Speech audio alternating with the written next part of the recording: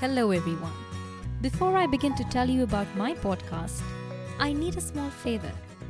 I need you to get into the state where you're satisfied, content, and also get into a frame of mind where you are ready to welcome some new knowledge and let it flow through your body, sink in your soul, affect you, and shape you or your experience in the next few minutes. I am Preksha Modi, and you are very welcome to Preksha's Book Club. In this podcast, I'm going to take you through some of my favorite reads, giving you a gist of the knowledge or say content that these creative authors have tried to share in hundreds of pages. It might even motivate you to read, and if not, at least you'll know the best parts of it. So you'll feel like you've read it, although you haven't, but that will remain a little secret. With that, let's start the first episode. I'm going to be covering the book called Ikigai, The Japanese Secret to a Long and Happy Life. Alright, let's consider your regular day. All the pain, the efforts, the ambitions, the endless hours of work, the money, of course, all of it for the long, happy life you want. But has it occurred to you if these are actually the right ingredients to a long and happy life? Well, if not, my dear listeners, please pause and please give this book a chance to reveal to you what genuinely are the ingredients to a healthy, happy, long life. And since I've read it, believe me, it's not the money or the ambition or the hours of toiling. So what is it then? Well, it is purpose. By purpose, I mean the reason that makes you jump out of your bed in the morning. Not something that you have to do, but something you want to do. Something that you're incomplete without. Something that you're really happy doing. That very purpose is your Ikigai. I know, now the first question ringing in your mind is, why do you have to find it? Well, a life without true purpose can lead to frustration. And it's typical of our modern societies, where people are lost. They're doing what they're expected to do, what others are doing, versus what they really want to do. For example, Sunday neurosis is what happens when, without the obligations and commitments of the work week, the person realizes how empty he or she is. They just don't know what to do. They have to find a solution, a purpose, their Ikigai. Something that makes them jump out of the bed. Something that makes them so happy to do it. So this is why you have to find your Ikigai. It gives meaning to your life, drives you towards sharing the best of yourself, keeps you genuinely happy, and thereby helps you live longer. Once you discover your Ikigai, the next thing you do is find flow with it. By flow, I mean a state of deep immersion in your activity. So much that it becomes smooth and effortless. You know exactly how to move at each moment, and everything around fades. Only you doing your activity remain. There is no past, no future, only the present. It almost becomes meditation, devoid of distractions and chaos. With flow, you make your simple activity an optimal experience. And the beauty of life is about optimizing each of your experiences such that you're immersed in the creativity, delight, pleasure, and process of your activity. This, my dear friends, is the ingredient. No medicine or Ayurveda can best increase life's longevity, but anti-aging secrets shared in this book. First being Ikigai diet, which is very simple. It says, don't fill your stomach. Go by the 80% rule.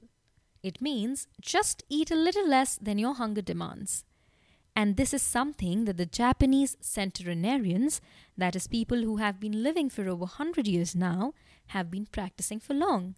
So it is tried, it is tested, and it's super simple. All you have to do is to be mindful about it. The next is stay active and never retire. Well, this is one of the slogans that the author starts the book with, keeps on repeating, and ends it with. It is also one of my favorite concepts from Ikigai. It asks a simple question. Can someone really retire if he or she is passionate about something? Well, no. By mind and will, no. By body, you have to keep it healthy.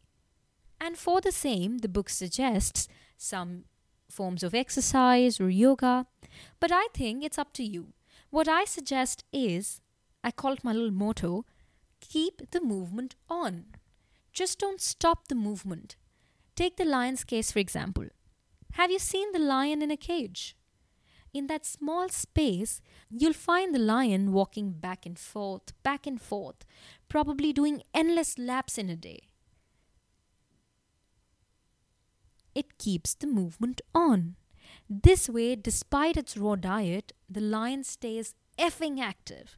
Ladies and gentlemen, that is the very theory. Movement keeps you active and activity keeps you healthy. Well, if you understand this, something that you can easily do is motivate people around you and even yourself to have some movement every now and then. There is no option to sit and be. Remember, still are the things that do not have life. And you're my listener. You're sure as hell full of life. Another absolutely amazing concept in the book is anti-fragility. Let's understand this really slowly because it can create a huge impact. There is this word fragile for things, people, organizations that get weakened when harmed. And on the other hand, there are words like robust and resilient for things that can withstand harm without weakening. But we do not have a word for things that get stronger and better when harmed. Well, by harmed, I mean when you get a setback or go through a loss or failure. So there's no word for that. That's where anti-fragility enters. It's beyond resilience or robustness. The resilient resists the shocks and stays the same. The anti-fragile gets better. And that's what you gotta be. There are going to be ups and downs. Happens with everyone.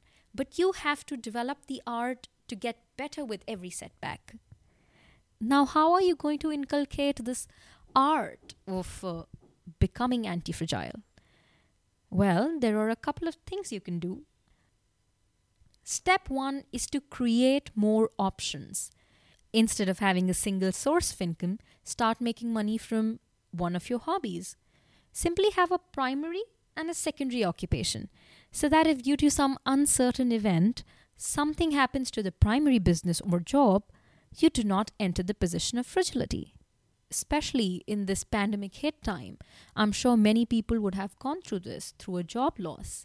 Well, for those who understand this concept, they wouldn't have been so vulnerable. Similarly, have more than one set of friends, so that if one is busy or relocates, you're not left vulnerable in search of a good company. Just follow the saying, do not put all your eggs in one basket. Step 2. Bet conservatively in one area and take many small risks in others. Let me explain this with an example.